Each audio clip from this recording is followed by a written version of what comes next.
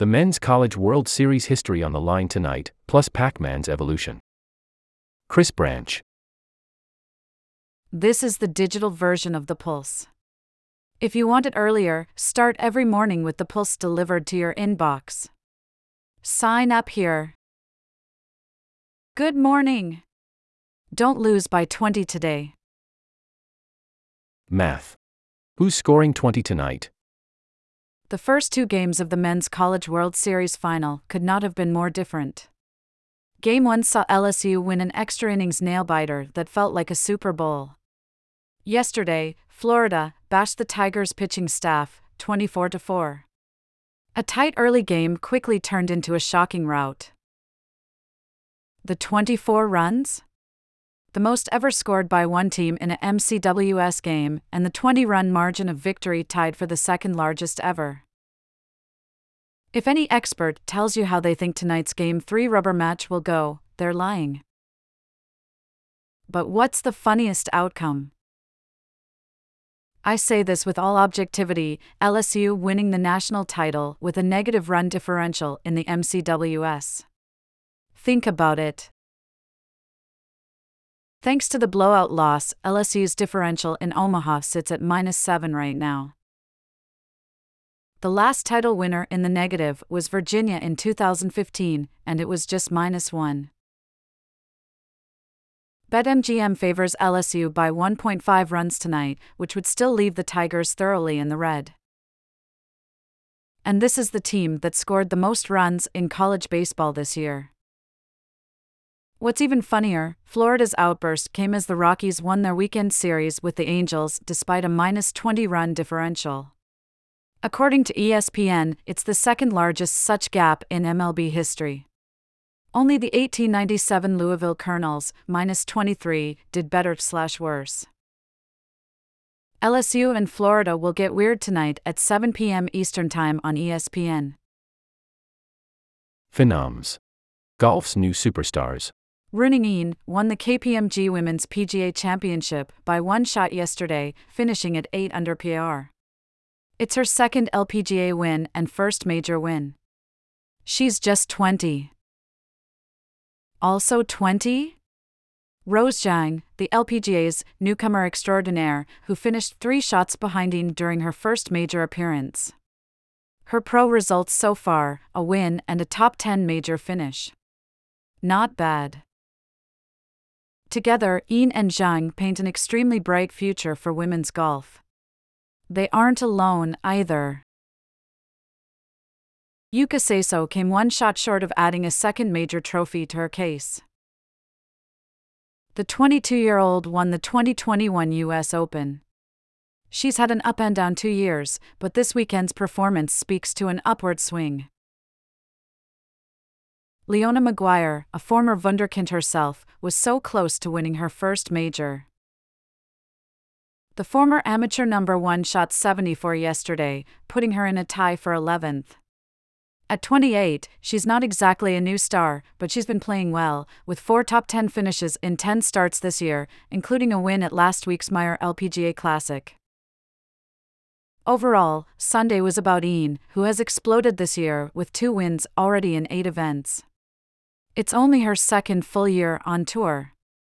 She's also just the second Chinese player to win a major after Shanshan Feng won the 2012 Women's PGA. Briefs. The Mets are cursed, part infinity.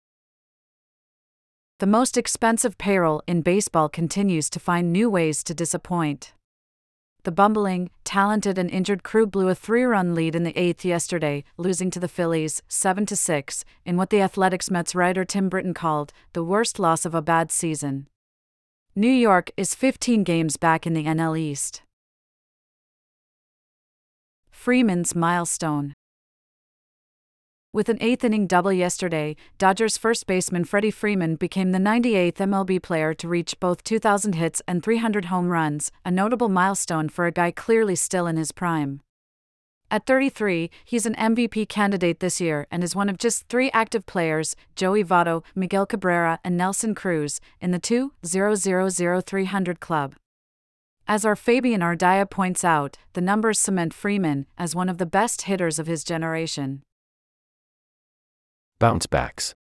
The evolution of Pacman. Nearly 20 years later, the trouble is still what many remember about Adam Pacman Jones, the mega talent who got suspended for a year and could not stay away from bad headlines. The Rep, while certainly warranted, presents an incomplete view of Pacman's career and, as Zach Kiefer details in A Must-Read Story Today, feels worth reconsidering in light of what Jones has done since. A few highlights.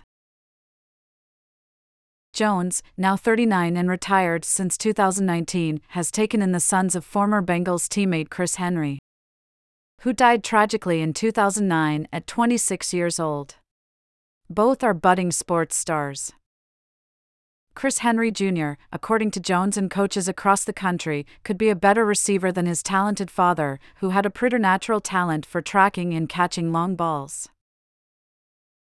The younger Chris, just a sophomore this fall, already has offers from Georgia, Ohio State, USC, and others. He also gets to train with Jones, a former Pro Bowl cornerback, daily. The full story is worth your time today. Jones also discussed his bipolar diagnosis, which he received in 2015 but didn't treat until he retired from football. He admitted he had anger issues in his playing days. Pulse Picks. Tree Turner can laugh about his leg kick. It's helped the $300 million man finally find his swing, and with it, the Phillies are rolling. The NHL draft is this week. We highlight each team's biggest need before the picks begin Wednesday. Sean McKindo argues that every NHL team, yes, everyone, should trade their first-round draft pick this week. Will fans see a woman driving F1 this decade? Abby Pulling is working overtime to earn a spot. Madeline Coleman has a nice story about the fierce trailblazer. The best prospect in the minors is someone named Jackson. Keith Law gives the edge to Baltimore's Jackson Holiday, but Milwaukee's Jackson Chourio isn't far behind. Minnesota agreed to a 3-year, $42 million contract extension with Naz Reid. The timing of the deal is key. Josh Donaldson heads to the Yankees bench again. His role going forward is unclear. Sabrina Merchant has fresh WNBA power rankings, with a closer look at how huge injuries will affect title contenders. Photo, Jay Biggerstaff / Getty Images.